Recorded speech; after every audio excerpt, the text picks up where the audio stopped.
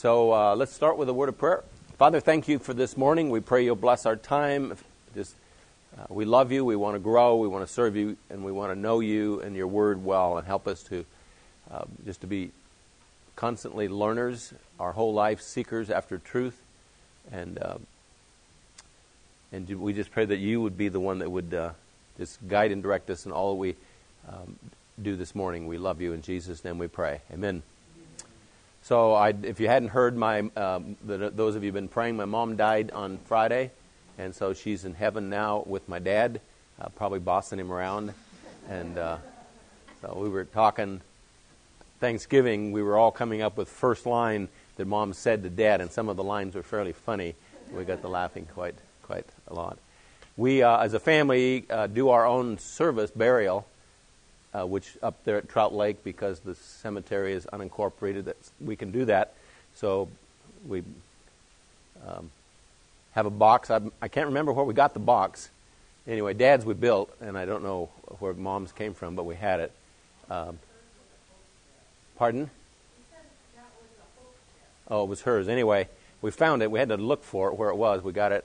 And so yesterday, Patty and my sister-in-law dressed her, cleaned her up, put her in the box, and because the service is tomorrow, we couldn't get a hold of the coroner. She's out in the snowbank right now. And so somebody asked me how Mom was doing. I said, she's a little cold, but she's doing well. So it'll be a great service. We did that with my dad, and it was a good time. Everybody there sharing and talking. And then we'll have a memorial service when everybody, the Alaska, Hawaii people, can get there, and so we'll plan that. And that'll probably be a 3-hour service by the time we get done telling the stories. And so anyway, when you're a believer, it's cool because you know where people go, and you look forward to seeing when you get there. I don't know how people that aren't manage that kind of thing. They just, I guess, ignore it. But so she's doing well. Last couple of weeks have been tough ones in the sense of her, but now everything's great, and we're looking forward to being there with her at some point in the future. Not hoping to stick around too much longer. Personally, 85 would be great, but we'll see how it goes. So the topic this morning is on balance, and when we do hermeneutics, what's the word hermeneutics mean? Science of studying the Bible. By the way, and I'll put that verse up here in a couple of weeks. You remember the story about Jesus after he was resurrected and he was walking with a couple of disciples and explaining, it says to them, about the Messiah from all the books in the Old Testament. The word, when it says explained to them, that Greek word is where we get the word hermeneutics. And so he went and explained how he was in all these Old Testament books, Psalms, etc., and taught them that. And so that teaching word is where we get that word hermeneutics. So it's a good word. And there's basic rules that apply that we understand what it means. Following those is how we get the real understanding. So there's some principles or concepts that we want to make sure that we always follow. And so we'll look at this one this morning, and we're dealing with the sovereignty of God, but it applies to everything. So in the last days, the number of heresies will increase rapidly.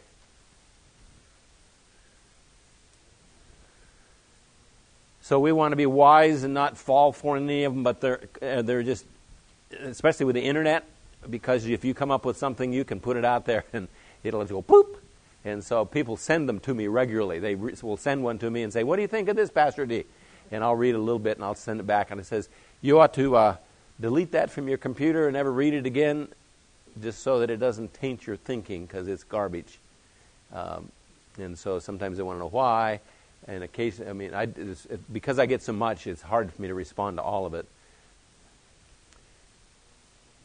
False prophets also arose among the people, just as there will also be false teachers among you who will secretly introduce destructive heresies.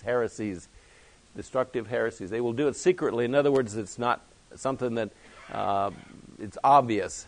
It just kind of penetrates the church a little bit here, a little bit there, and pretty soon you got all this weird stuff happening, and it looks and sounds cool, but it's destructive in what it does to the lives of people, what it does in the sense of unity.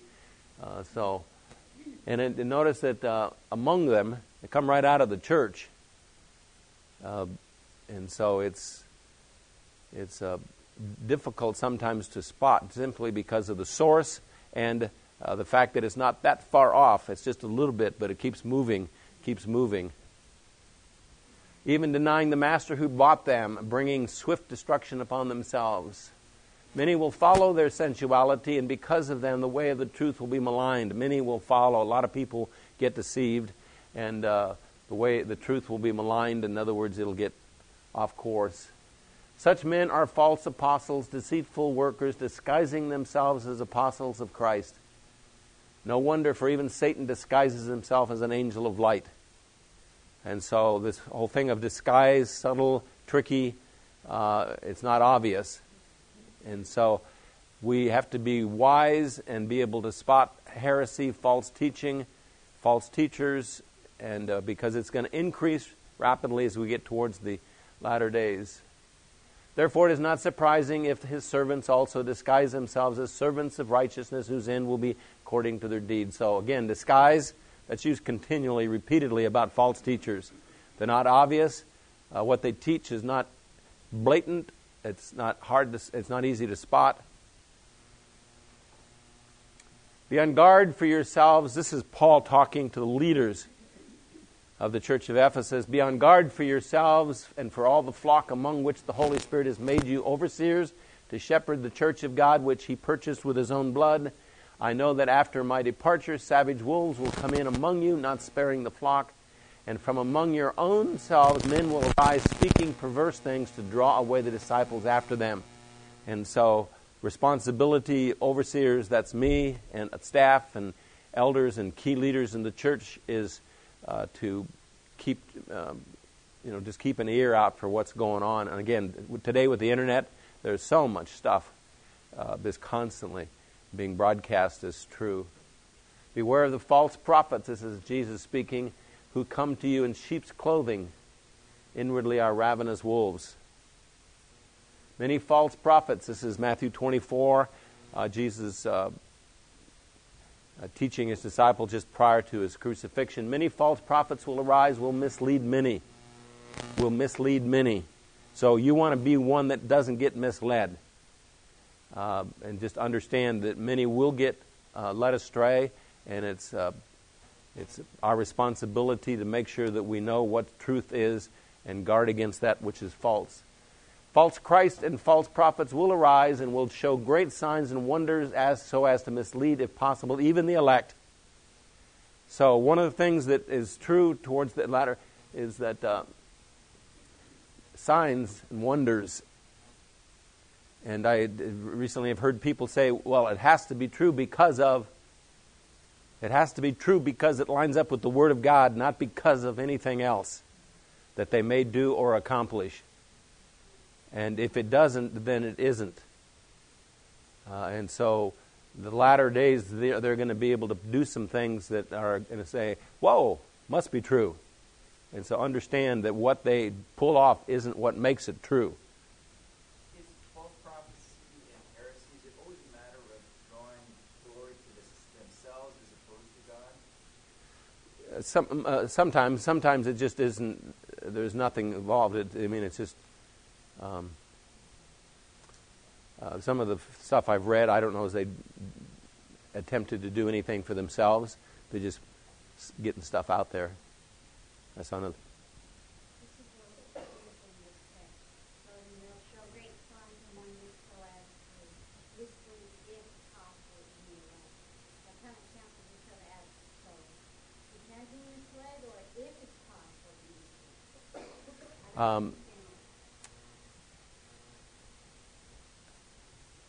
I'm not sure, but I'll just say it's that there's a possibility that the elect could be misled. I don't think they're going to lose their salvation, but they're just going to start off down some weird stuff.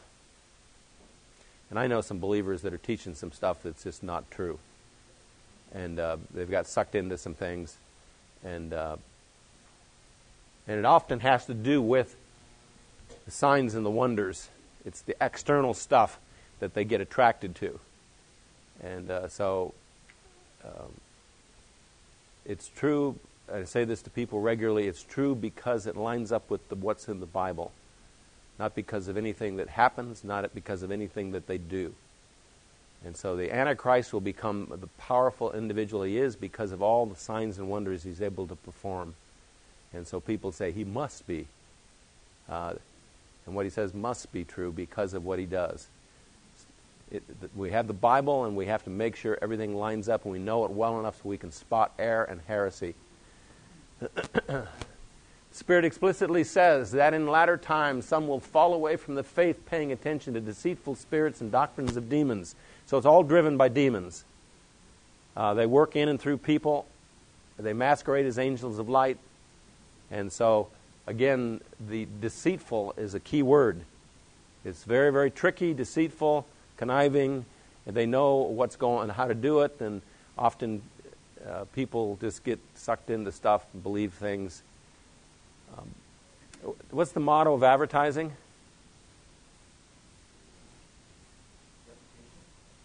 Okay, the basic law is anybody will believe anything if they hear it often enough. That's the basic principle that drives it. Anybody will believe anything if they hear it often enough. And so you don't want that to be true of you. Just because it gets repeated and you hear it and see it, it doesn't mean that you're going to believe it. And so you know the truth, and you want to continually to seek the truth. Heresies are usually not just false information, but truth out of balance. So key word is balance, and you'll see things that are true, but they are so out of balance that they become false.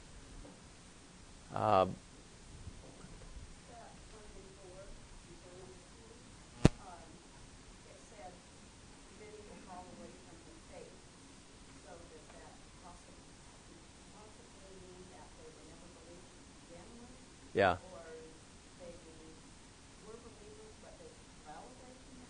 I think they probably weren't believers. And fall away, we don't know what that means, just living lifestyle or actual, whatever, it's not good.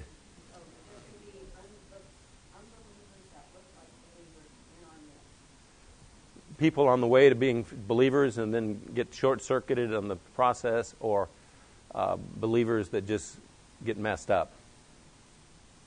So, like I say, whatever it is, it's not good. Yeah, I've listened to some sermons, and I would say that dude is not a believer. He is a wolf in sheep's clothing. Okay, truth out of balance. That's the basic definition of a heresy. I am responsible versus God is sovereign. We're going to deal with this one this morning. So, take two things that are true, and they're in like a tug of war. They appear to be opposite, but they're both true. And so, but when one gets to be more of an emphasis than the other, then you start ending up with some problems. So I wrote in my blog the other day, I went to see the movie, The Battle of Midway, and as I was watching it, I was thinking of my dad. He was in the Battle of Midway, and he was on the Yorktown. It was sunk, and he was also on the Hornet when it was sunk, and he was also on the Wasp when it was sunk, and so he had quite a few experiences in the war, and I'm thinking he was fortunate to live through that. And so if he hadn't, Miss Krause would be teaching this class. She's not here. I guess I wasted that one. Interesting to think about. One event in the past, and a whole bunch is different and changed. So I believe that me, as a person, self-aware, headed for heaven, that God planned me. He wanted me to be with Him, to live with Him forever. And so, way back in the beginning, there was a plan made that revolved around me. All the details of my life, everything. And so I'm going to be in heaven, and when I get there, I'm going to recognize that before the foundation of the world, I was so important to Him that He planned everything, and I end up there. So, the sovereignty of God, what we would call the election, predestination. All those things are in Scripture, and we recognize that God, being God, He is in control. So then we have the question, well, I'm going to be held responsible at the judgment seat of Christ. That means I had some free will, some ability to do something. He's going to reward me or judge me on the basis of things I had nothing to do with, was not involved with. And so, how do those fit? And I don't know. But I have the ability to hold two truths in my head at the same time, in tension, in balance. Now, there's some various illustrations that sort of help. One of the better ones, J. Vernon McGee, I heard him give it. It's like me being on a train to Chicago. Now, on the train, I can sleep when I want to sleep, and I can eat when I want to eat, and I can go up in the first car or the last car, and I can talk to who I want to talk to, but all the while the train's going to Chicago. And so that's a picture that kind of gives me some ability to understand these two truths in tension. But you will hear things all the time that pull one of those truths way over to one side and making it the big deal, and the other one not a truth or not much of a truth. And so today you will hear people talk about the fact that God is somewhat of a victim to His own creation. That He created things and it's going, and it's like, and so He kind of reacting to things and fixing things as it goes along, and it's kind of, all right. And also maybe another way of wording the same thing is that it wasn't just for you, God did that. It's for us sitting here, for people over many decades. That was part of God's plan. And if you think about that, how many things do each of us actually have miracles through our lives that we never knew happened, but God brought it about long ago. Yeah, you think about it, you think, wow, this thing is complicated. All the people, all the events, and only God could make that happen in His ultimate wisdom and sovereign control. And it's the sense of how could God be so much in control that everything happens according to plan. But still, in the midst of that, we have free will and can grow and not grow and be rewarded. That's difficult to get your head around, but God can pull that off. And so you have these two truths, both at the same time being true, but again, you will hear teaching that pushes things. Now, there's that emphasis on the sovereignty of God to the point where, I don't think I'll even get out of bed. God's going to do what He's going to do anyway, and it doesn't matter what I do. And so you see people being unmotivated because God's God and He's sovereign and He's got everything preordained, and what I do doesn't make a difference. And so you have these extremes that take place in life. So, and when you hear and this is just one area of theology that got this thing. There's a whole bunch of other areas as well, and so we'll talk about some of those balance areas where we can hold two truths together in tension, and it's the balance of those two that keeps things where they ought to be. Okay. Be diligent versus rest and relax. We're talking about the same thing now.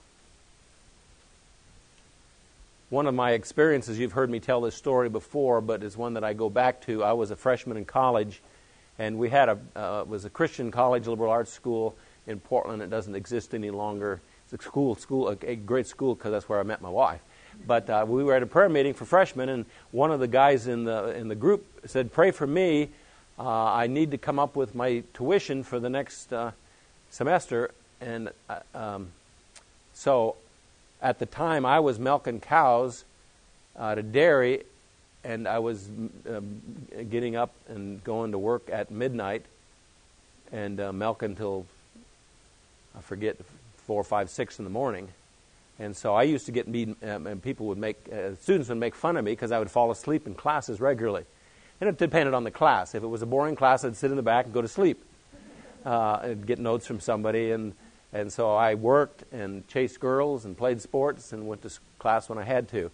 And so anyway, I'm in this prayer meeting, And I said, hey, God answered your prayer. Where I work, they need somebody to clean calf stalls. Pays $1.50 an hour. You can go with me. You don't even need to drive. $1.50 an hour was good money back then. And he said this, D. When are you ever going to learn? You don't have to kill yourself. Just trust God. And I remember thinking, I felt like that tall. And so I went to a professor, one of my favorite professors, and told him about the event and asked him, man, it should be cool if I didn't have to get up at midnight to go milk cows. He said, well, let's just wait and see what happens. So anyway, next semester came and Joe wasn't there, and I asked him, what happened to Joe? I don't remember his name was. We'll just say Joe. Well, he couldn't pay his tuition, and so he's not in school. I guess his faith wasn't as great as he made it out to be. But that kind of thing comes up all the time. Now, I hear it from my radio program and other times because I have such an emphasis on goal setting, diligence, and so people react to that. Say, you need to just relax a little bit and trust Jesus and quit working so hard. And so I see a lot of people who have that philosophy and don't do much. But I don't want to get to the point where I'm working my way to heaven and I just check in occasionally to see if Jesus is still around. There's a balance. God chooses versus I choose.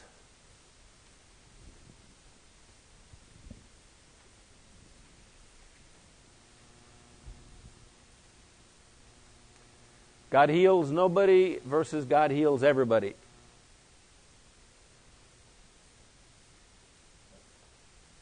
Seems like people go to one stream or the other on this healing thing. And so somebody asked me, do you believe in healing? I said, sometimes. Yeah, then they weren't sure what I meant by that. I work, labor, strive, set goals, plan, act responsible, strive for excellence, make sacrifices in my life as if everything in my life depends on me being a champion for God in order to succeed.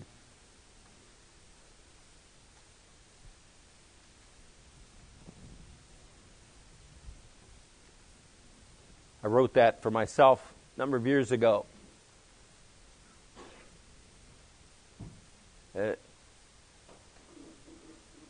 Everything depends on me being a champion. Therefore, since we have so great a cloud of witnesses surrounding us, let us lay aside every encumbrance and the sin which so easily entangles us. Let us run with endurance the race that is set before us, fixing our eyes on Jesus, the author and perfecter of faith, who for the joy set before him endured the cross, despising the shame, has sat down at the right hand of the throne of God. Consider him who has endured such hostility by sinners against himself, so that you will not grow weary and lose heart. 1 Corinthians 9, this is one of my life verses. Don't you know that those who run in a race all run, only one receives the prize? Run in such a way that you may win. Run in such a way that you may win. Everyone who competes in the games exercises self-control in all things. They then do it to receive a perishable wreath, but we an imperishable. Therefore, I run in such a way as not without aim. I box in such a way as not beating the air. But I discipline my body, make it my slave, so that after I have preached to others, I myself will not be disqualified. That possibility of being disqualified. Now it shall be, if you diligently obey the Lord your God, being careful to do all his commandments, which I command you today, the Lord your God will set you high above all the nations of the earth. All these blessings will come upon you and overtake you if you obey the Lord your God. So there's a possibility that you don't. So take diligent heed to yourselves to love the Lord your God. Take diligent heed to yourselves. Only give heed to yourself and keep your soul diligently. Keep your soul diligently so that you do not forget the things which your eyes have seen, and they do not depart from your heart all the days of your life. But make them known to your sons and your grandsons. Number 5, I will be judged for my work done in this life, and I will receive rewards for a life well lived.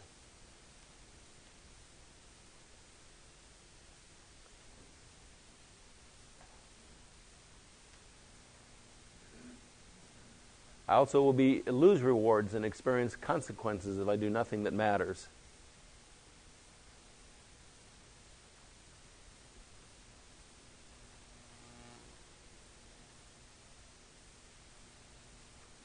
Whatever you do, do your work heartily as for the Lord rather than for men, knowing that from the Lord you will receive the reward of the inheritance. It is the Lord Christ whom you serve. He who does wrong will receive the consequences of the wrong which he has done, that without partiality. So the reward, consequence for what we do with our life. 7, judgment, rewards, and consequences are valid only when there is choice or free will.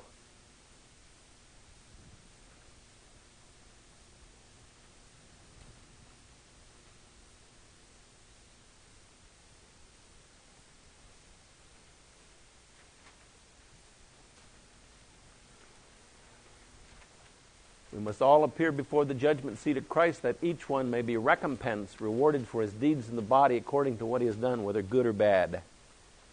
Each man's work will become evident. The day will show it, because it is to be revealed with fire. The fire itself will test the quality of each man's work. If any man's work which he has built on it remains, he will receive a reward. If any man's work is burned up, he will suffer loss. He himself will be saved, yet so as through fire. Number 8, every day I make choices that are wrong, and every day I choose to disobey God.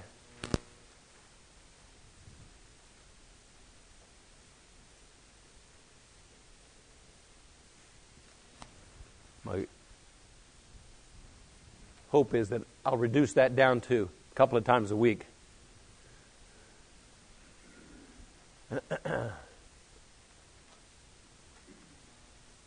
Every day I choose to do right, and every day I choose to follow Him.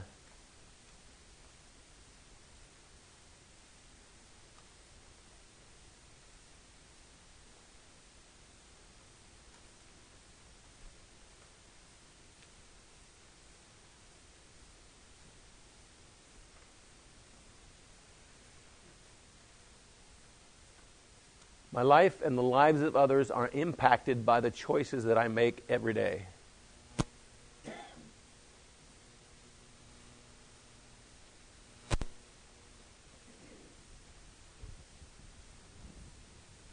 So I was blessed as an individual with an awesome dad and mom who taught faithfully, who disciplined.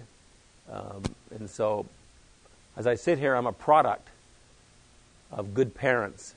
Not everybody has that blessing. We don't get to choose our parents. So we influence other people.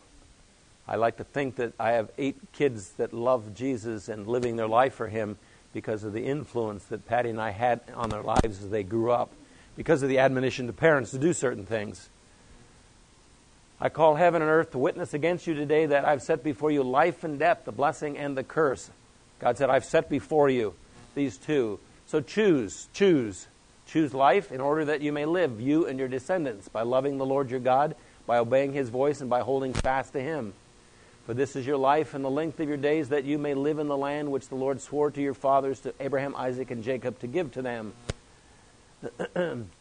If it is disagreeable in your sight to serve the Lord, choose for yourselves today whom you will serve. You choose. It's set before you, this choice. Whether the gods which your fathers served, which were beyond the river, or the gods of the Amorites in whose land you are living. But as for me, this is Joshua speaking, and my house, we will serve the Lord. Fairly famous verse. This is what we will do. Do not be deceived. God is not mocked. Whatever a man sows, this he will reap. Number 11, God plans and predestines our lives.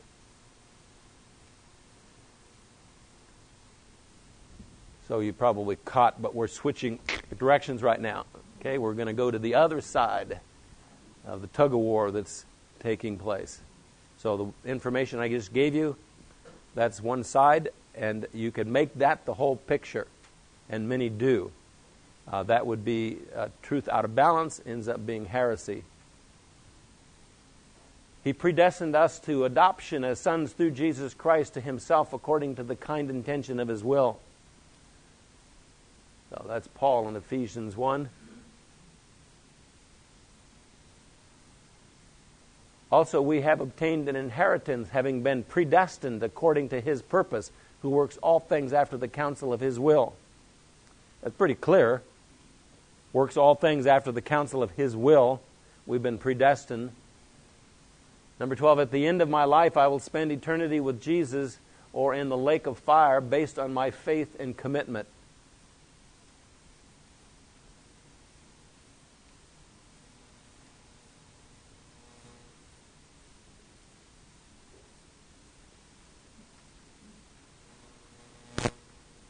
God so loved the world, He gave His only begotten Son, that whoever believes in Him shall not perish but have eternal life. This is good and acceptable in the sight of God our Savior, who desires all men to be saved and to come to the knowledge of the truth. The Lord is not slow about His promise, as some count slowness, but is patient toward you, not wishing for any to perish, but for everyone to come to repentance. My faith and commitment to Christ is validated by my faithfulness, endurance, and works.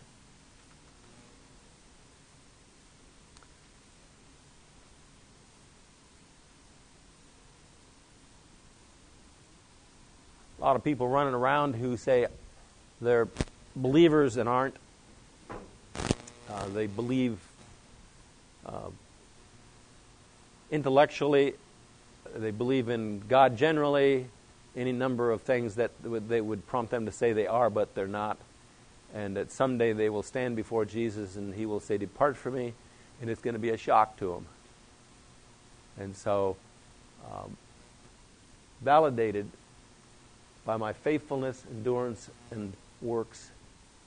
Therefore, let us be diligent to enter that rest, so that no one will fall through following the same example of disobedience.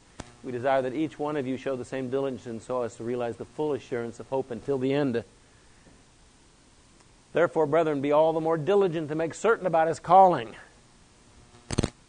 Make certain about His calling and choosing you, for as long as you practice these things, you will never stumble.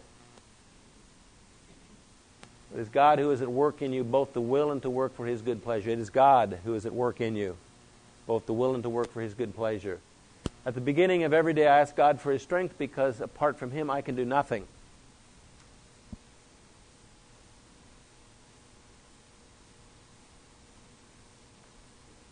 John 15, I am the vine, you are the branches. He goes on and says, apart from me, you can do nothing.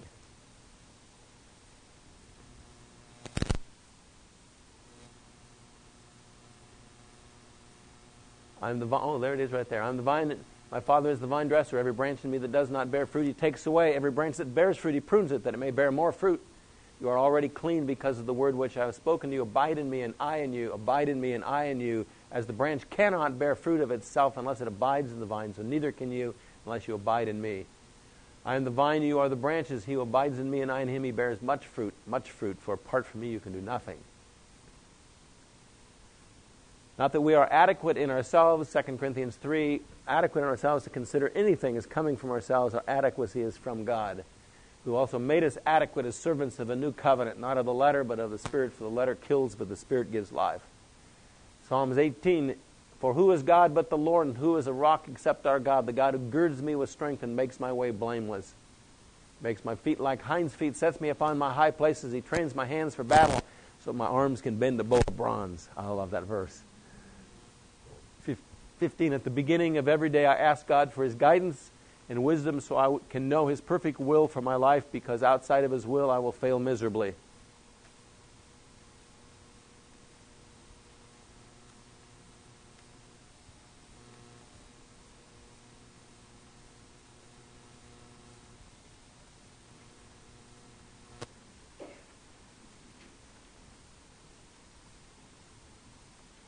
If any of you lacks wisdom, let him ask of God, who gives to all generously.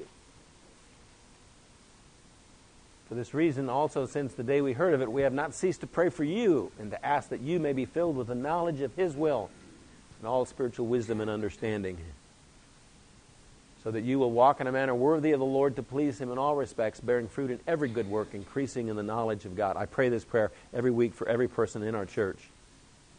Strengthened with all power according to His glorious might, for the attaining of all steadfastness and patience, joyously giving thanks to the Father who has qualified us to share in the inheritance of the saints in light. 16, at the end of every day I thank God for doing everything through me that I did that was good and holy.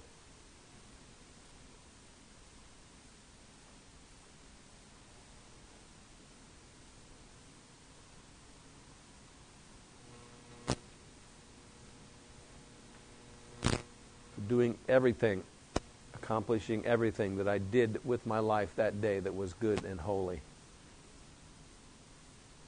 Shout joyfully to the Lord, all the earth. Serve the Lord with gladness. Come before him with joyful singing. Know that the Lord himself is God. Know that the Lord himself is God. It is he who has made us, not we ourselves. This is the big problem today in our culture. You got a bunch of people running around who think God. We are his people, the sheep of his pasture. Enter his gates with thanksgiving, his courts with praise. Give thanks to him. Bless his name. The Lord is good. Psalms 100. His loving kindness is everlasting. His faithfulness to all generations. That's a good chapter to memorize. At the end of every day, I confess all known sin to God because I did wrong.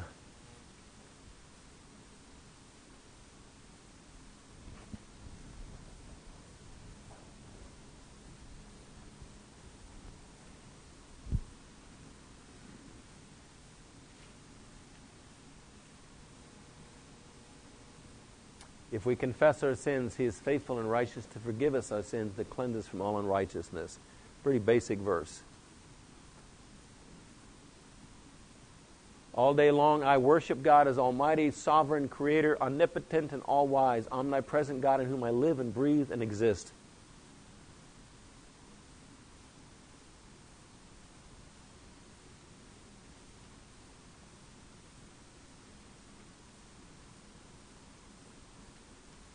So I acknowledge and confess the sovereignty of God in my life. You are God on the throne. You are in control of every detail. Grant me wisdom to know what to do. So how do those coexist? I don't know, but they do. And so I'm going to live like they do and act like they do and pray like they do. And so it's the planning, setting goals, working hard, exercising self-control on the one hand, and on the other hand saying, Lord, apart from you I can do nothing. I'm helpless. I'm just a pile of dirt. And I give you the glory for everything. And so you just do them both. I work as if it all depends on me, and I give him the glory as if he accomplished it all. I ask for his strength and his guidance, knowing that apart from him I can do nothing. And so it's those two in tension existing at the same time that keep us balanced in life. And you let one of those or the other get to be the big deal, and you'll be out of balance, and the teaching that then you start doing will be heresy. Basic definition of heresy is what? Truth out of balance. Okay, it's not wrong, it's just out of balance. So it ends up going down the wrong path. Oh Lord, you have searched me and known me. You know when I sit down and when I rise up. You understand my thought from afar. You scrutinize my path and my lying down, and are intimately acquainted with all my ways. Even before there's a word on my tongue, behold, O Lord, you know it all. You have enclosed me behind and before, laid your hand upon me. Such knowledge is too wonderful for me, it is too high. I cannot attain to it. I don't really get it. And so I just acknowledge it and live in both those worlds, as it were.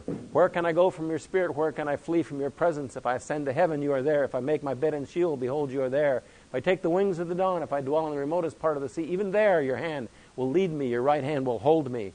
If I say, surely the darkness will overwhelm me, and the light around me will be night, even the darkness is not dark to you, and the night is as bright as the day. Darkness and light are alike to you, for you formed my inward parts. You formed my inward parts. You wove me in my mother's womb. I will give thanks to you, for I am fearfully and wonderfully made.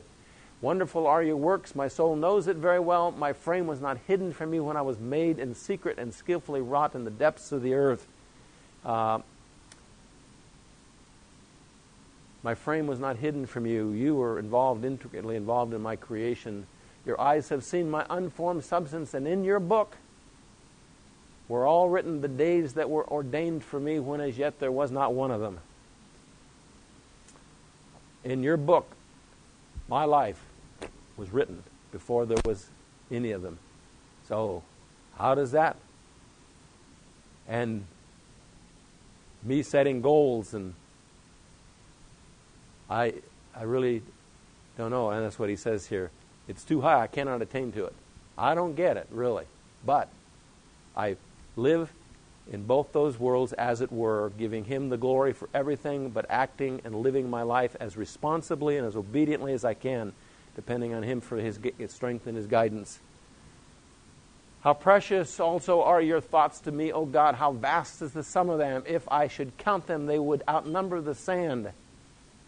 Wow, isn't that a cool verse? God's thoughts towards me. I'm pretty important to Him, in the sense that He planned me before He intricately put me together. The thoughts that He has to me are more numerous than the sand of the sea. Oh, that you would slay the wicked, O God. Depart from me, therefore, men of bloodshed, for they speak against you wickedly, and your enemies take your name in vain. Do I not hate those who hate you, O Lord, and do I not loathe those who rise up against you? I hate them with the utmost hatred. They have become enemies. Search me, O God, and know my heart. Try me and know my anxious thoughts. See if there be any hurtful way in me. Lead me in the everlasting way. Active dependence on God, suggesting I have some choice in this thing. I can do the wrong thing. 19, I strive in my thinking and attitude to hold these truths in tension, to live and to teach, being balanced between God's role and mine.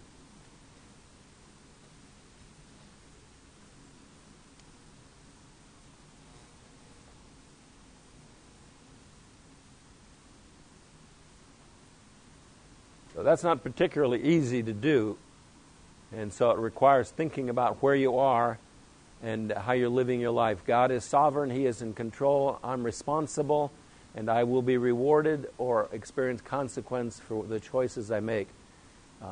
So they're both true, and so I strive in my thinking, my living, to keep those in tension, balance between the two of them.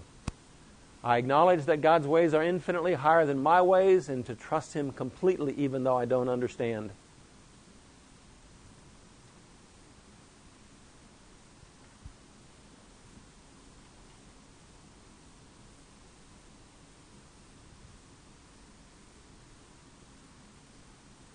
So I can do that, and you can as well. Sometimes we get a little bit fussy, want this to be totally clear in our thinking. Do you know who understands it? My mother. But a couple of days ago, she didn't. So when I get there, I'll get it. In the meantime, I'm going to live by faith and with wisdom, balancing the truths. Now, this is not the only area in which you got this tension. There's a number of other areas as well. And so when you often hear some weird teaching, it's not that it's not true, it's just that it's way out of balance from that which ought to be holding it in tension. So balance is a key word with truths that are in tension. And so there's a bunch of them in the Bible. And understand that we're not going to get it until we get to heaven. In the meantime, we just live responsibly and we pursue God, and we are sensitive to teaching that's around us, and we don't let ourselves get sucked down one of these side roads that's heresy, and because it's going to increase dramatically in the days ahead. The wise individual will know what's true and what isn't. Okay, see you in 2 weeks.